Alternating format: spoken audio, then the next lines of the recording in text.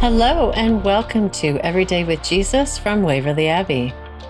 The passage from Scripture is from Colossians chapter 2, verses 6 through 8. Verse 7 says, "Rooted and built up in Him, strengthened in the faith, and overflowing with thankfulness."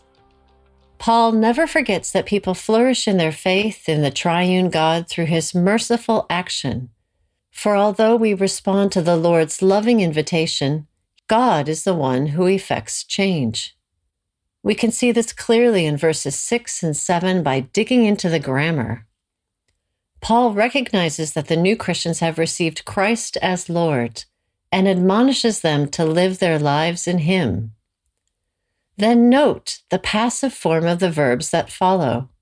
He longs that they would be rooted in Christ, built up in Him, and strengthened in their faith.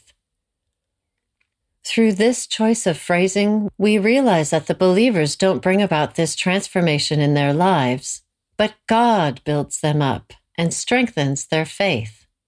Also note the active form of the next clause, overflowing with thankfulness, verse 7.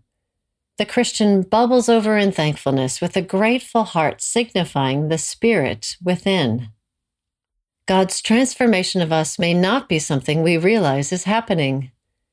The change may come slowly and to us imperceptibly. Only when someone else notices the transformation, that we are more kind, thoughtful, caring, and so on, do we realize that God has been at work. We may have a lot more changing to do to become like Jesus, but those moments of revelation will bring us encouragement as we seek to follow Him. Each day we can ask God to continue His work in our lives, that we may reflect His glory. Join me in praying. Father God, You build me and train me in the ways I should go. May I always yield to You, submitting to Your will and Your ways, for my good and for Your glory. Amen. Scriptures to consider. 1 Samuel chapter 30, verses 4 through 6. 1 Chronicles chapter 16, verses 8 through 11. Isaiah chapter 41, verses 8 through 10. Matthew chapter 17, verses 19 through 20. An action to take.